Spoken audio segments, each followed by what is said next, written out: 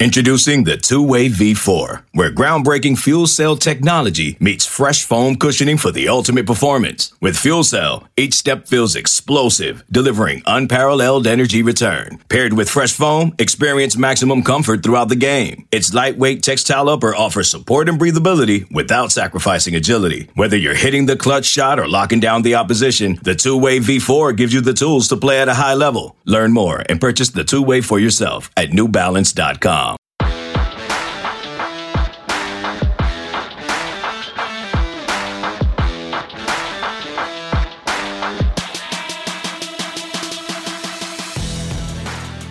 Welcome back to another edition of Through the Smoke, a Miami Hurricanes football and recruiting podcast here on the 24/7 Sports Network.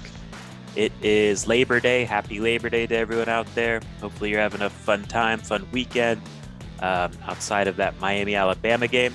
But we had press conferences today with Manny Diaz, Rhett Lashlee, and Travaris Robinson speaking to the media. So we want to recap that and also just provide some more thoughts now that we've had some distance from that Miami-Alabama game.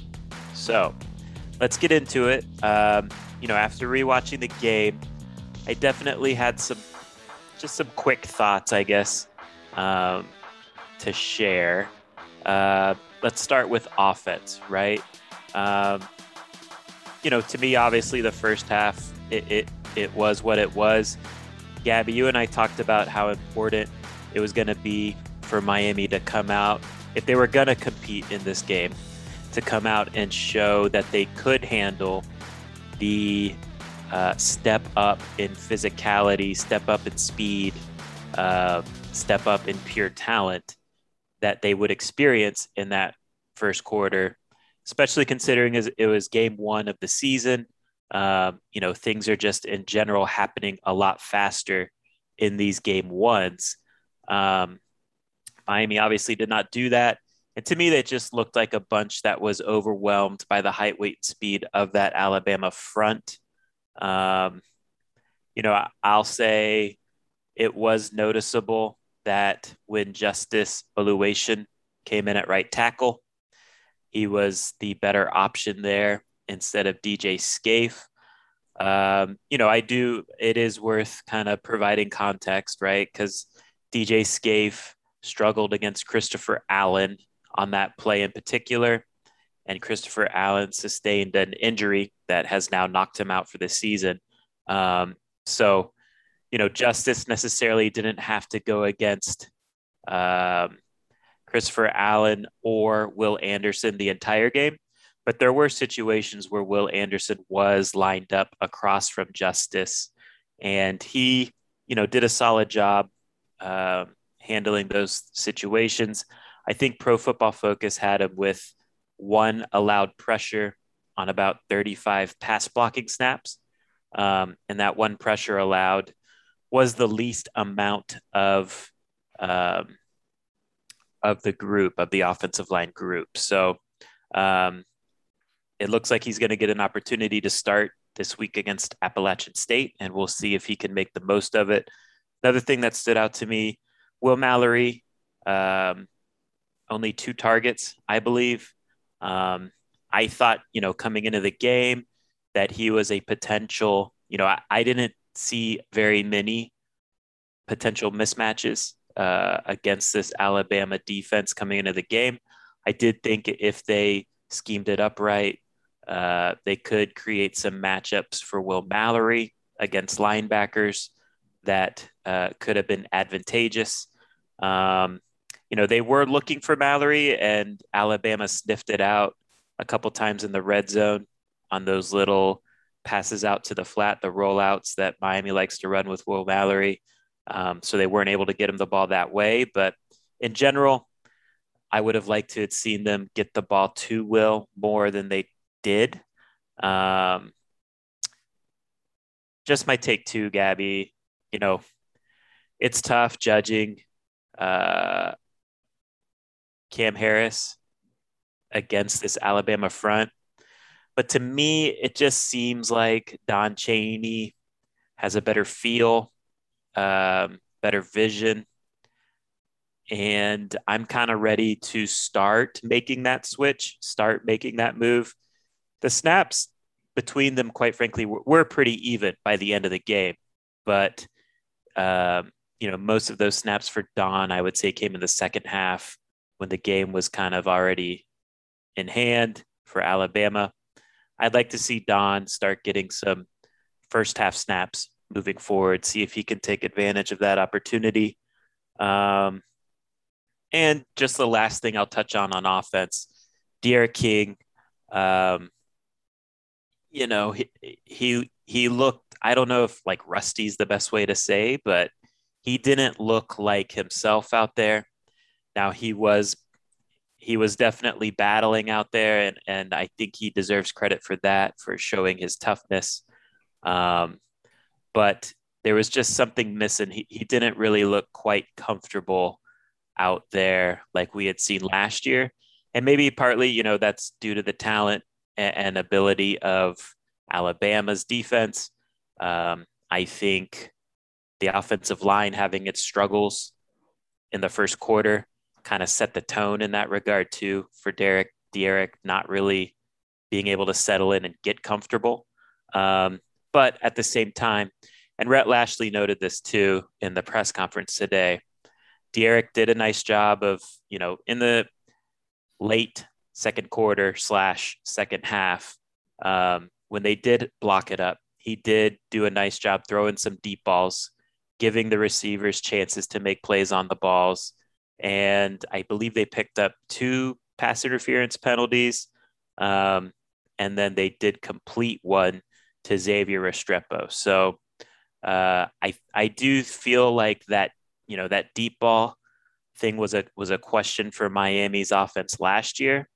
There's reasons for optimism that maybe that will be improved this year when they are not playing defenses like Alabama.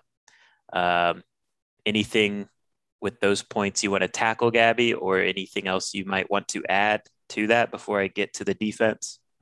No, I feel like I'm just to sort of agree with you with a few of those things. I mean, I thought Don Chaney showed just some nice things again. I feel like he's someone that, we've talked about a bunch of times as just someone who could potentially take over that running back one spot. I did like the way that he ran the ball in that game. I mean, I feel like there wasn't a ton to really go off of, but it did feel like, I would definitely agree with you that, it felt like he just looked a little bit just like better out there, maybe a little bit smoother, maybe a little bit more comfortable. Taking that leap from freshman year to sophomore is generally a pretty big one.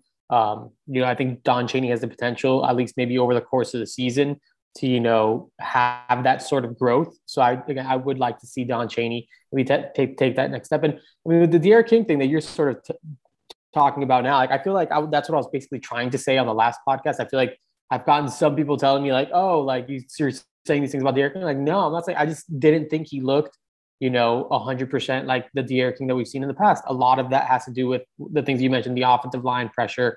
There was a couple things that, maybe Alabama sort of just took out of Miami's game plan, like the Will Mallory weren't really able to find him other than like that first drive where you sort of like dunked one off to him. I just thought, I think maybe his best football of 2021 is ahead of him still. Yeah. Again, it wasn't really a knock on him. I thought he played a really, he played good within the context of he's coming 8 months off his ACL, exactly. And he's playing against the best defense in the country, right? So within that context, he played well, but it wasn't good enough, if that makes sense, right? And maybe it's unfair to expect him to be good enough to beat Alabama. Defense, I think it was obvious rewatching the game. Corey Flagg and Keontre Smith are at a different level than the pairing of BJ Jennings and Wayman Steed. Just looking at the snap counts, it seemed like, generally speaking, right, Flagg and Smith played 2/3 of the game on defense, while BJ Jennings and Wayman Steed played 1/3. I think it's time to just kind of let Flagg and Smith run with it. You're always going to rotate some guys in here and there, but I think it's just time to make that move. Flagg and Smith are clearly the guys. I was impressed, honestly, with Flagg's performance. He was better than probably I thought he would be. I liked how Miami got creative with him as a pass rusher. Yeah. They had him, delayed blitzes. They had him rushing off the edge sometimes, and he did pretty well off the edge, getting pressure on the quarterbacks or on the quarterback. And, I think it's a big positive to build on with Corey Flagg. Hopefully he can keep improving. Keontre, obviously his speed pops. The tackling is an issue, in my opinion, just wrapping up, particularly Brian Robinson, who's a load, 6'2", 225, the Alabama running back. He ran through some tackles. I think he averaged, according to Pro Football Focus, 5 yards per carry after contact. And just for point of reference, anytime a running back can average 4 yards per carry after contact, that is elite. So Miami kind of struggled in particular with Brian Robinson. And look, as a whole, Miami's run defense, from a production standpoint, in terms of what they allowed, it was good enough. It was, I think before the game, if we told you Miami was going to allow about 145 yards rushing, everyone would have taken that, right? But on the flip side, Miami could not stop the passing game. And really, that boiled down to, Miami's coaching staff, quite frankly, has admitted this. It boiled down to Bryce Young being better than they expected. And watching the game again, Miami did a lot of creative things with blitzing to try and disrupt Bryce Young, try and get him off his first spot. And he's just that dude that can handle those situations with poise, avoid those guys, keep his eyes downfield, and still make plays in the passing game when he does have to scramble to pick up yards. And he throws the ball with accuracy on the run too. Today, Gabby, I think I read somewhere that Bryce Young is now the favorite, the betting favorite to win the Heisman Trophy. I do think he's a special quarterback. And, Miami's best chance was to try and disrupt him. And they tried. I think there was plenty of times where, 95% of the other starting quarterbacks in the country, Miami would have had some negative play of some sort or no gain of some sort. And Bryce Young made a play on those plays. So they definitely went up against a special quarterback. And in a lot of ways, it was a star is born type of situation with Bryce Young. I do think, to me, Corey Couch played a really good game. I don't think he was targeted in coverage at any point, and he made a bunch of impressive tackles in space, where if he doesn't get the ball carrier on the ground, it's going to pop for a really big run. So Corey Couch, not the biggest corner on Miami's roster, but he did a nice job standing up against the run. Tyrique Stevenson, they kind of picked on him, I think, some with the little quick hitch routes. Yeah. So we'll see if he can kind of get that cleaned up a little bit better moving forward. And that's pretty much all I got on defense. Anything else to touch on there? No, I think you nailed it. Tyrique Stevenson, I feel like we saw it like on that first drive of the game where he had it was like 3rd and 7, opportunity to get off the field. They just run that little hitch route right on the sideline. Tyrique Stevenson just isn't able to break it up. It's fine. I feel like it is what it is. Defense. I'm trying to think of like anything else I saw defensively. Or just to reiterate yours. Corey Flagg. I know they say he has long arms. I think you did see a little bit of that with the pass rush, like him coming off the edge and all that stuff. Like I think I was also pretty impressed by him. I thought that was a solid performance. And I want to see more 4 and 11 on the field rather than 44 and 17, 150%. I thought there was a noticeable drop. Yes. I thought there might've been a noticeable drop when Boa Bolden was out and Cameron Kitchen stepped in. Didn't really see one. But I did feel like, at linebacker, it was pretty apparent. So Yeah, with Steed and Jennings, Alabama was getting to the edges quite easily. yeah. And there was a lot of potential for some gash runs when Steed and Jennings were in the game. So hopefully Manny Diaz makes that move. Just go with Flagg and Smith. And judging by his comments during the press conference today, it seems like things are trending that way. So we kind of talked about this in the instant reaction podcast, but now that we are 48 hours away from that game, so there's more space, time to think about it. We've seen more college football games being played, right?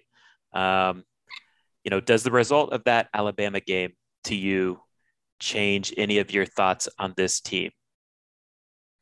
I mean, honestly, not really, man. Like, I think Manny Diaz had a point when he said that this is what Alabama does to everyone. I know a lot of people don't like to hear that or don't want to hear that sort of like, talk or whatever, but I feel like that's just a reality of the situation. Like, this is what Alabama, like, just go through their schedule any given year over the past 10, 15 years and look at the scores and see how that goes. Like, or at least since they've moved to the spread, like until this, high powered offense, like basically like Jalen Hurts 2 years. Like, this is basically how it looks a lot of the time for Alabama. So, I think, this was Miami sort of being on the wrong end of that. I don't feel all that terrible. Again, I do feel like some parts of it was just simple executions. I feel like, again, Alabama's first drive, they ended up scoring. Miami gets them in an early 3rd and 7, Right. How many times is Miami's defense getting off the field on that first drive if you're not playing against Bryce Young and he's not throwing it to like, John Mechie on the sideline, like I feel like there is plenty of room for this team to continue to grow. I do think you saw the flashes of what they could potentially be. I mean, I think again, one or two things go differently in this Miami Alabama game. I think they probably get into the low 20s, maybe 24-ish. That they got inside the 1 yard line, that would have put them at 20 points.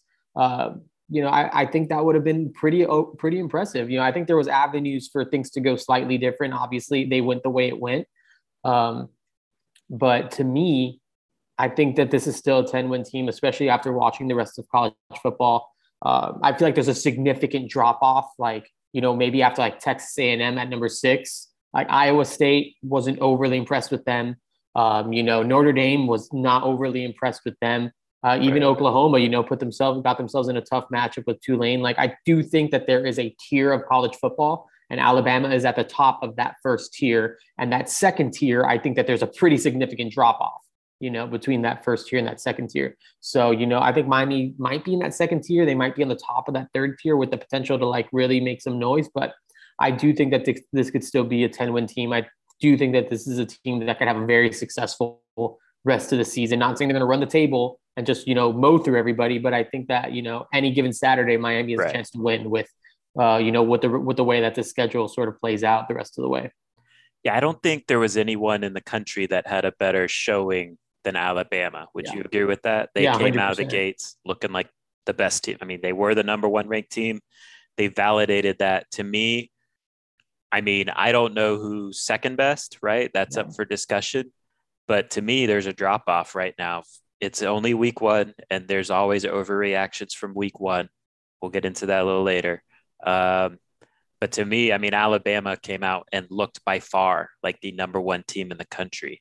And, again, I keep harping on this just because I feel like in some ways our podcast, I personally, Gabby, I want to educate the Miami Hurricanes college football fans, right? Because I feel like, and this is not just Miami Hurricanes fans, I feel like this is college football fans in general. It's hard to follow recruiting. It's hard to follow how talented teams really are. I think we fall back. I think Miami fans fall back into the trap all the time of we are so talented.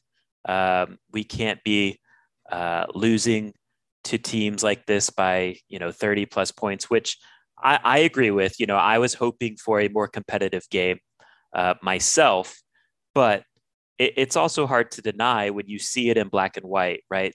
That there is a big gulf in terms of talent between Alabama and Miami. And for Miami to overcome that, Alabama would have had to play a C plus game, and Miami probably would have had to play close to an A game, right? They would have had to play at their very best. Alabama would have had to play above average by their standard. And look, the team talent composite, which is 24/7 sports metric to measure how talented a team is, kind of illustrates that. Alabama is the number one team on that list. Miami is number 13. And it's a big gulf when you look at the number that is produced, for that metric. And look, the team talent composite, it is not a predictor of success or anything like that, but it does tell you what the potential of a team is. If a team is playing at its highest efficiency, peak efficiency, how good can they be? Well, when Alabama is at peak efficiency, which frankly, I would say is what we saw on Saturday, nobody's going to beat them. That's not happening. And when Miami's at peak efficiency, they're the 13th most talented roster in the country. Alabama has 14 5-stars on their roster. Here are some of the 5-stars that made plays in that game for Alabama. Okay. Quarterback Bryce Young. I feel like that one hit. Running back Trey Sanders, who was a backup, but he had a 20-yard run for a touchdown in the game as they piled on the points, right? Left tackle Evan Neal. I feel like he's a difference maker. Outside linebacker Will Anderson. I feel like he's pretty good. Yeah, he's all right. Drew Sanders, right? So when Christopher Allen got injured for that game in the first quarter, I believe, they replaced him with Drew Sanders, 5-star. He's I think he's in his second year. Yeah. Came in, played, racked up 6 tackles, played very well, did his job. So those are just some of the 5-stars that were impact players. You compare that to Miami, right? Miami has 2 5-stars, and they're both true freshmen. They are James Williams and Leonard Taylor. So Miami, if we're being honest, is at the very start of this quest to try and get on that Alabama level. And you can be in this stars don't matter crowd. That's kind of been debunked by now. And Miami needs to get there with stacking talent. And if they do that, 2 or 3 years from now, and James Williams and Leonard Taylor are 5-stars that are starting in 2 or 3 years, which they will be, and they will be making plays. And hopefully Miami has stacked other 5-stars behind them. Then we can have this conversation, in my opinion, about why isn't this game really more competitive or truly be upset about the result of this type of game. I think too, Gabby, you can look at the transfers, right? Even if you just look at transfers, and Miami has been transfer you, right? Like no one's owned the transfer portal like Miami. But you look at who Alabama brought in, Henry To'oTo'o, right? Difference making linebacker. He was all over the field, helped bottle up Miami's run game. Wide receiver, Jamison Williams, Ohio State transfer, best wide receiver on the field. He could not get on the field at Ohio State, but he transfers to Alabama and is instantly their best playmaking receiver on the team, and a guy that Miami can't cover, right? Compare those transfers to Miami's transfers, who, I think are good, solid players. DeAndre Johnson, Tyreek Stevenson, Charleston Rambo, Justice Oluwaseun, right?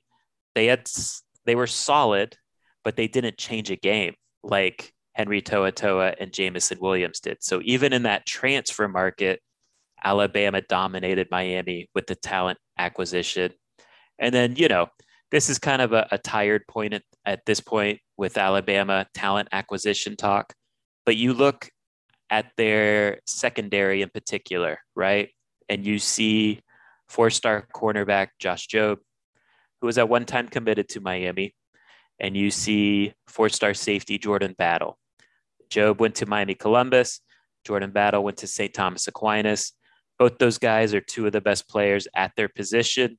Both those guys balled out on Saturday against Miami.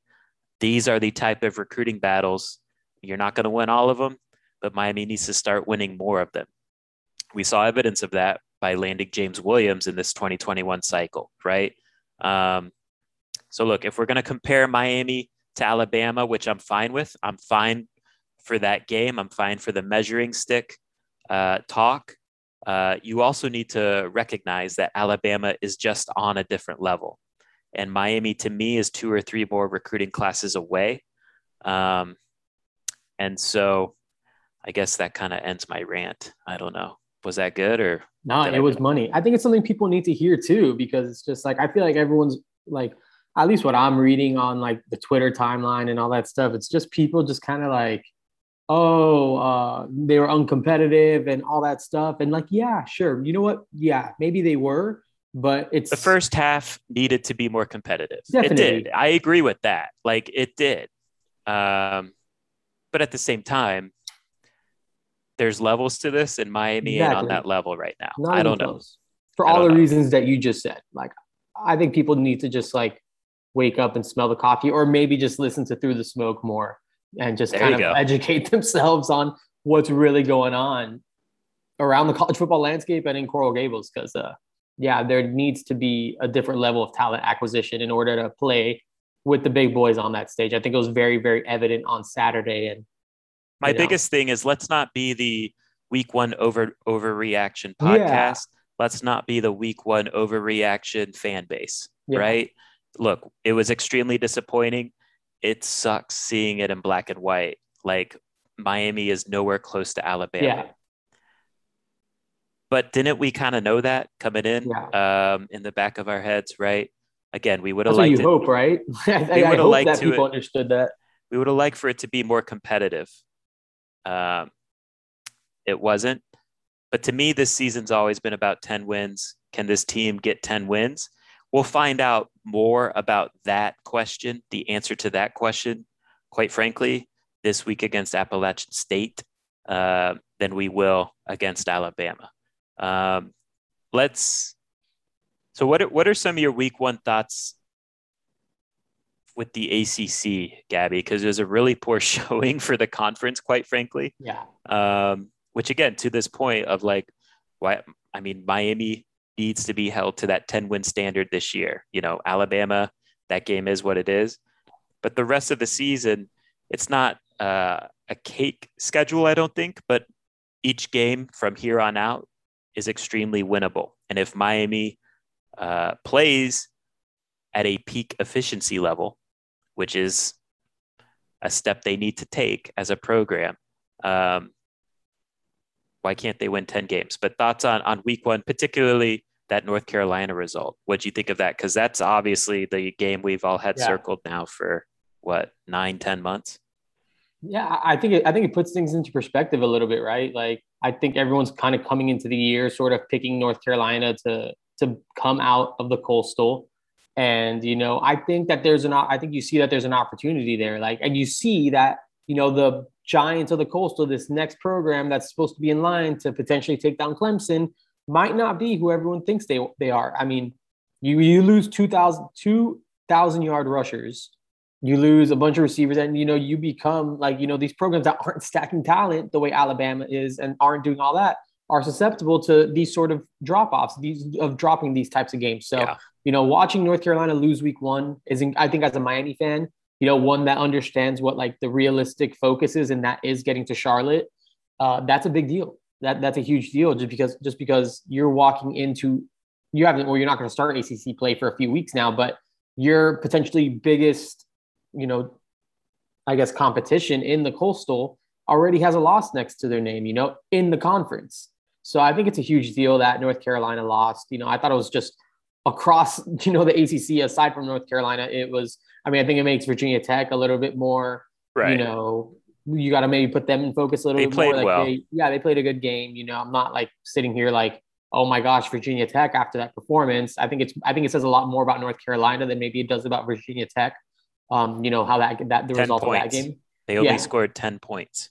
Yeah, 10 points. That's nuts. I mean, you're talking about a potential Heisman Trophy winner in Sam Howell, 3 interceptions, 10 points. I think that's pretty inexcusable. Like, at least Miami didn't do that, glass half full. Like, but I mean, do you have any takes on that Virginia Tech North Carolina game? I was stunned watching it. And fun fact, I was at Fort Lauderdale Dillard while that game was going on. Another person walking around the sidelines at Dillard was Florida State head coach Mike Norvell, and him and one of the assistant coaches that he was with were just like absolutely like blown away at like how the game was going. Yeah, they were like talking about it, like going back and forth, like checking the ESPN scores, and they're down 14-0 or whatever it was. I think maybe Virginia Tech got up 14-7 or something like that. Like, oh, it's 14-7. Like North Carolina's down, like watching them kind of go back and forth about that. Like, it was a big deal. It was a big deal. I think people had really, really high expectations, maybe a little bit too high for North Carolina. And I think it just shows that this team is very, very beatable. And, it's not just a given that, or a shoo-in that North Carolina is just going to run away with the Coastal. Like, if they lost Virginia Tech in the opener, I think that there is reason to believe that there's a few more games out there that might be tougher for them to win that maybe previously anticipated. Yeah, week ones are weird, right? That's kind of they're weird. I do just like I think Miami is going to get back on track. I think North Carolina is going to get back on track too, and I still think that game will end up deciding the Coastal. But yeah, I mean that's that North Carolina result. It is interesting. I thought Michigan State to me looked good. Yeah, like that's not going to be an easy win for Miami in a couple weeks. We've touched on NC State. I think they looked pretty good. Florida State, they look like they are definitely a better team than they were last year. How much better, I think it is to be determined. But I did not think they would be competitive against Notre Dame, and they certainly were. And look, that McKenzie Milton story, if that doesn't give you goosebumps, I don't know what will, right? So very cool story there to see McKenzie Milton get in the game and do as well as he did. So yeah, let's just wrap it up with, look, obviously the week 1 result for Miami against Alabama, disappointing. But football season is a long season, right? And, this season was never about the Alabama game. It was always about winning 10 games in the regular season / that North Carolina game. And to me, for some reason, maybe I'm reading too much into it, right, Gabby? But I'm getting the vibes of disappointment level of this Alabama loss being close or at the same level as the disappointment level as last year's North Carolina loss. To me, they're two completely different things. Oh, completely separate. That North Carolina game last year was inexcusable. And that disappointment was valid. Being disgusted by that game was valid. This Alabama game, again, to me, kind of is what it is. You just found out you're not anywhere close to the best program ever in college football as they reload. Your shot was hoping that Bryce Young wouldn't be a dude. Turns out he's just as good as everyone else they've had here in recent years. So again, my message, this is a long season. Let's see how this Appalachian State game goes. And, I think we can recalibrate how we feel about this Miami Hurricanes team after that result. So let's take a break here, Gabby. Let's kind of recap maybe some of the news and nuggets that came out of today's press conferences with the coaching staff. This episode is brought to you by Progressive Insurance. Whether you love true crime or comedy, celebrity interviews or news, you call the shots on what's in your podcast queue. And guess what? Now you can call them on your auto insurance too with the Name Your Price tool from Progressive. It works just the way it sounds. You tell Progressive how much you want to pay for car insurance, and they'll show you coverage options that fit your budget. Get your quote today at Progressive.com to join the over 28 million drivers who trust Progressive. Progressive Casualty Insurance Company and Affiliates. Price and coverage match limited by state law. Okay, picture this. It's Friday afternoon when a thought hits you. I can spend another weekend doing the same old whatever, or I can hop into my all-new Hyundai Santa Fe and hit the road. With available H-Track all-wheel drive and 3-row seating, my whole family can head deep into the wild. Conquer the weekend in the all-new Hyundai Santa Fe. Visit HyundaiUSA.com or call 562-314-4603 for more details. Hyundai, there's joy in every journey. All right, we are back. Gabby, you have the unfortunate task of transcribing Manny Diaz every Monday, right? So let's just start with you. Like, what stood out to you today about Manny Diaz's, because he had a lot of explanations on various topics in terms of what happened against Alabama. What stood out to you in terms of what he told the media about that game? Because I feel like he was very open and honest. And a lot of times fans don't like, or I feel like they like it, but they also don't like the explanations, right? They always view them as I feel like excuses. it's a double-edged sword, But what did you find maybe most interesting that Manny Diaz shared? Yeah. I mean, I think Chris asked I feel like it was a tough question, but a very fair question. I mean, I feel like it's something people have been talking about, just about, getting down 27-0 and just kind of like how he explained it. To me, I mean, I feel like that makes sense. Like just to read the entire transcription, just so there's like, some perspective. This is basically what he said. 27-0 is a series of events that occur. Now it looks like non-competitive, not ready to play, those types of things. That to me is that it's a game of football, and things occur in a game. And to that point, it's a competition, execution, things we're able to do at that level that we couldn't match. They're going to be difficult to beat anyways. We had to win the critical situations. We had to win the turnovers. We had to win explosive plays, and it went the other way. And that's why the score looked the way that they look. And remember that they've been doing this to pretty much everybody, and that they've won the national championship game by 30 points. I mean, you got to do everything right to give yourself a chance and to win. And by all means, we did enough wrong to put ourselves in a huge hole. I mean, I think that to me, it's just like a brutally honest answer. You obviously, again, hope to be competitive in that game. I mean, I thought Manny Diaz was pretty transparent today. I thought that, he gave a super long opening statement, just basically highlighting like every little thing. We got him in a third down and 5 or more 14 times. Yeah. And that's what you wanted. That's what we talked about, right? Putting them in third and long situations, hoping that you can get pressure on the quarterback. They said that Miami's was only on the winning end of that 4 times. It's little things like that where just like, it just felt like, it's just those unfortunate things where you just got beat. And I think that's ultimately what his like big theme was, that Alabama was the better team than Miami on Saturday. And I think it's just that unfortunate reality. I guess other things. Tell me this. Yeah. They lost they won the national championship game by 30 points, quote. To me, like that's what we're talking about here, where he's being honest, but also the fan base isn't going to like hearing that. Yeah. How do you feel? How do you receive that? Do you get annoyed by that? Like, no. Do you think it's soft that he said that, or? I mean, I don't think it's soft at all. Like I genuinely am at the point where just like, I don't know what people are like expecting at this point. Like, I get it. Like you want to be competitive in that game. I mean, I know people are pointing at Tulane and what they did to Oklahoma, but breaking news, Oklahoma is not Alabama. Like, I'm sorry. They're not on that level. Minnesota was competitive with Ohio State for a half.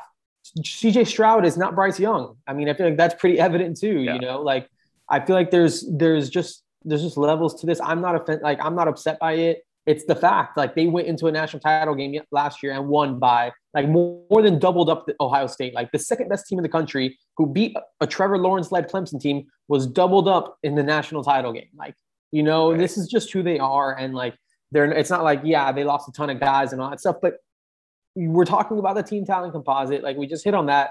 Not many other teams have the amount of talent to replace those sort of losses the way Alabama does. They replace these generational talents with generational talents. Like, right. they are a machine at this point. They have 1 trillion analysts. They have a bunch of people behind the scenes that are doing stuff. They have a staff that is not comparable to what Miami has in Coral Gables, what any program really has. Like what Alabama has. They have 3 NFL head coach, or what is it? 2 NFL head coaches that are assistants under another former NFL head coach and Nick Saban. Like, I think it's just people need to understand that there's just a different level of operation in Alabama. The way that they do things is just, I'm not mad about it. Long story short, I'm not mad about the quote. I think it's the harsh reality of college football. The only way to make that, to make up for that is just to beat them. And Miami just obviously doesn't have what they have to beat them. Not a lot of teams do. This team could easily win a second straight national title.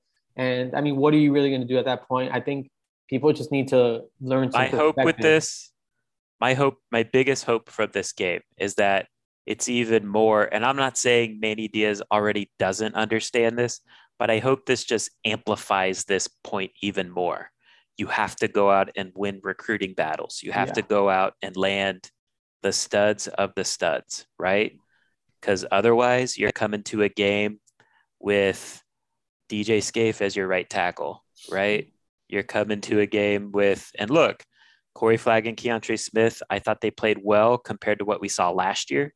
But would those guys be backups on Alabama's defense even, right? So,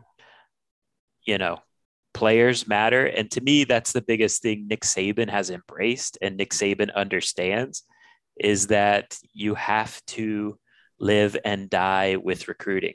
Mm-hmm. You have to keep stacking talent.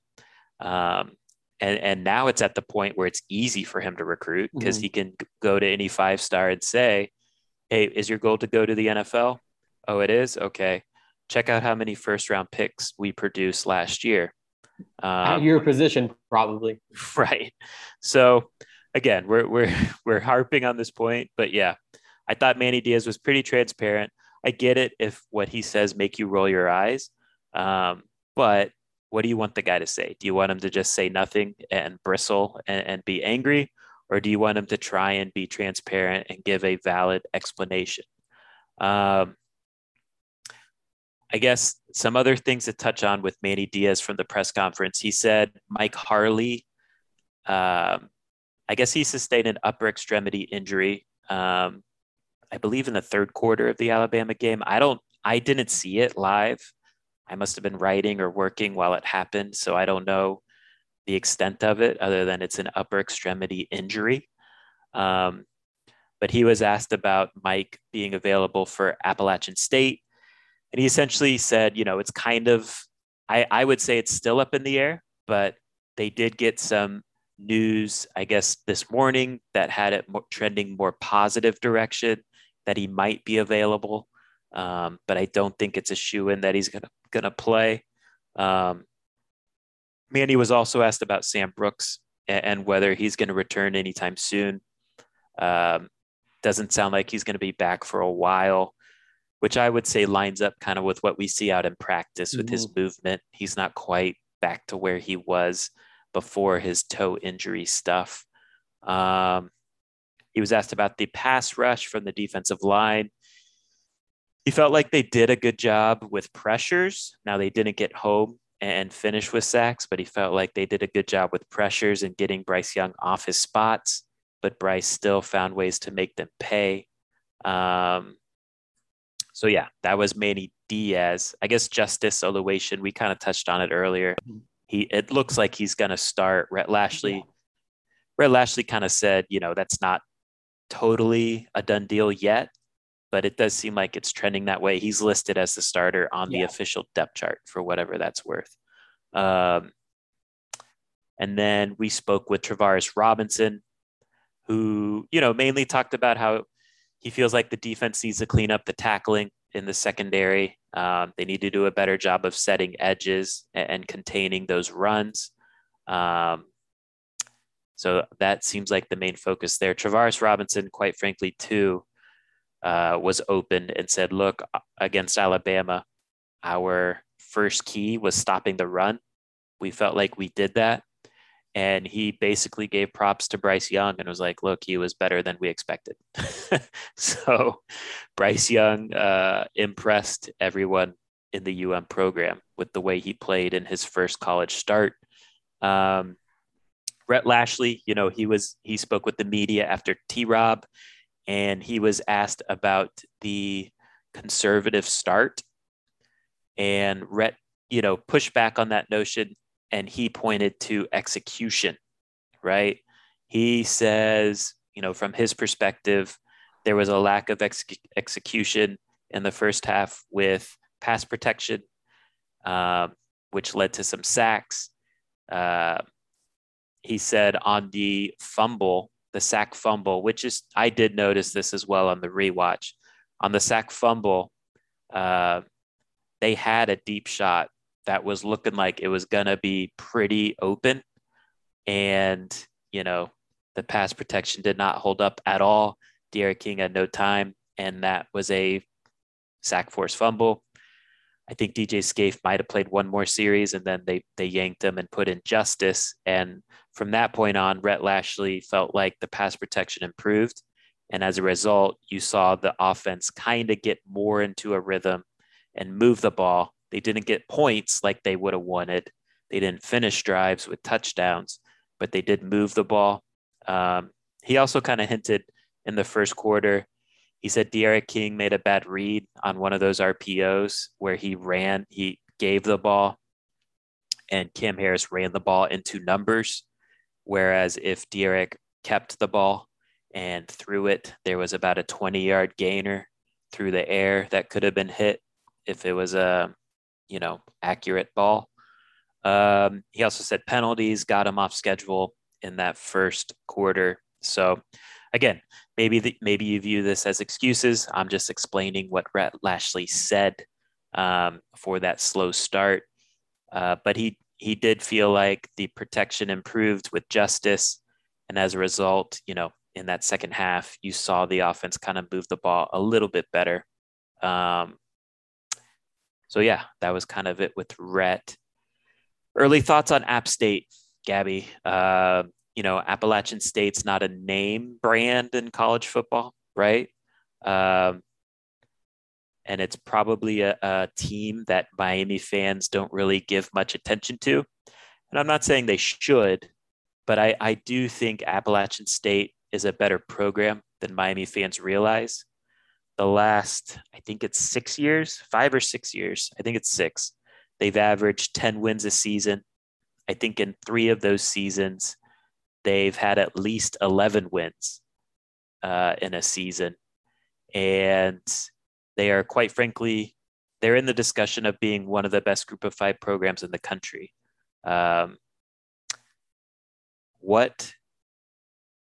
What do you know anything about App State right now? Or is there anything that you found impressed? Like they got some impressive stats, right? 9 straight years of 1,000-yard rusher. Mm-hmm.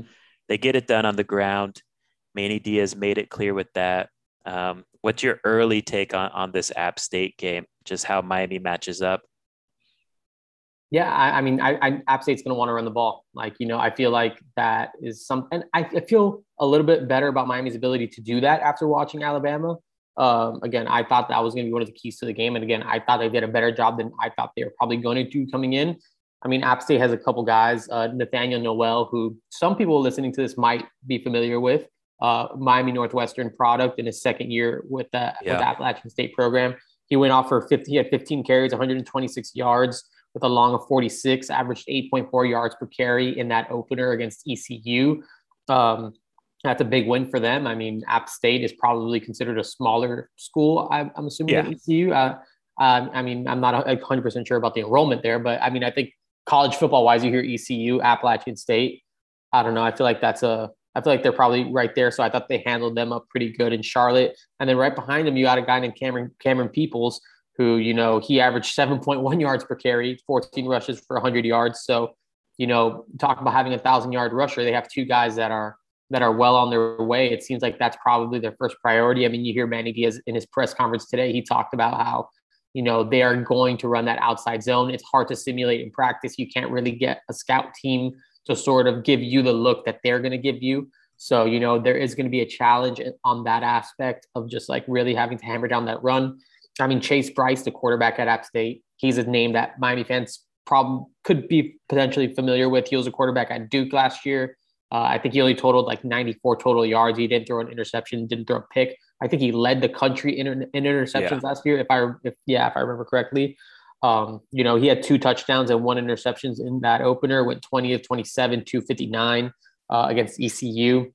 I really think it's about stopping the run overall. I'm not like blown away by the overall defense of App State. They gave up 381 total yards to ECU. I think Miami could very easily go higher than that.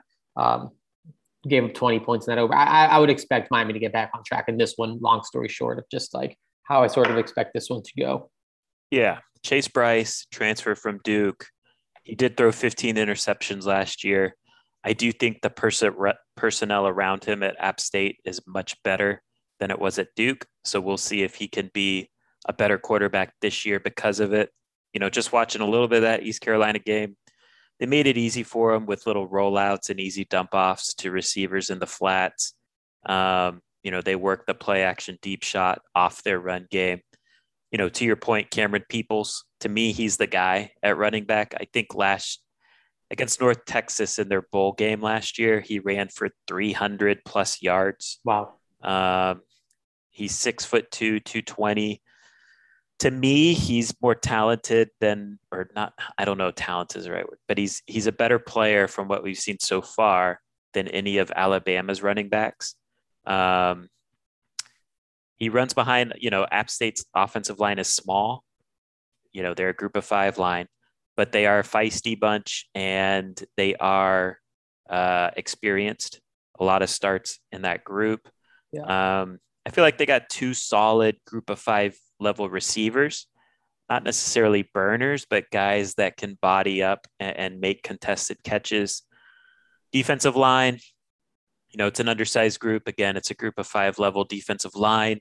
Not too impressed with them, but I did like the body types and the athleticism Appalachian State featured on the back 7, for a group of 5 level defense. I think they got some linebackers in particular that can run and hit. So it'll be interesting to see if Miami can get their running game going when matched up against them. I think there could be scrambling opportunities for De'Aaron King, watching that East Carolina game. So yeah, we'll get in more into App State as the game gets closer here. Let's end it on this note, Gabby. So betting line opened up at 7.5. I think Miami was only a 7.5 point favorite at home against Appalachian State. It has now moved up to 8, which I see currently here Monday afternoon.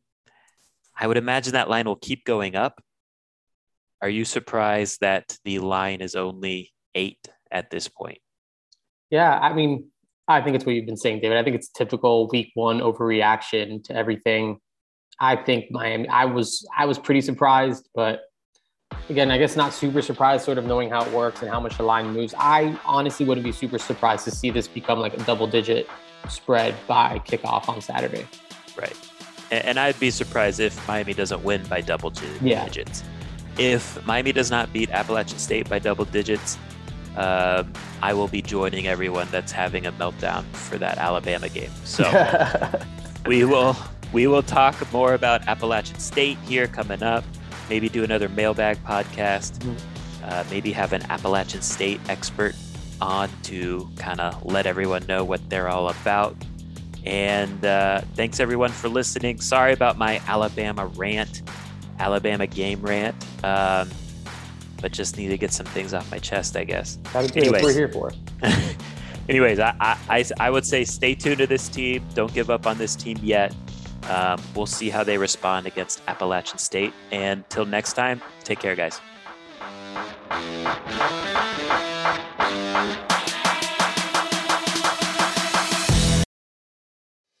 Hello everyone, it's Micah Richards here. You might have seen me on CBS working on their Champions League coverage over the last couple of years. I wanted to tell you about an exciting new podcast that I've been working on. It's called The Rest is Football. It's me, alongside Gary Lineker and Alan Shearer, 2 absolute legends of the game. The show combines topical debate from the world of soccer along with outrageous tales from our careers. And I mean outrageous. Just search The rest is football wherever you get your podcasts. All the best from Big Meats.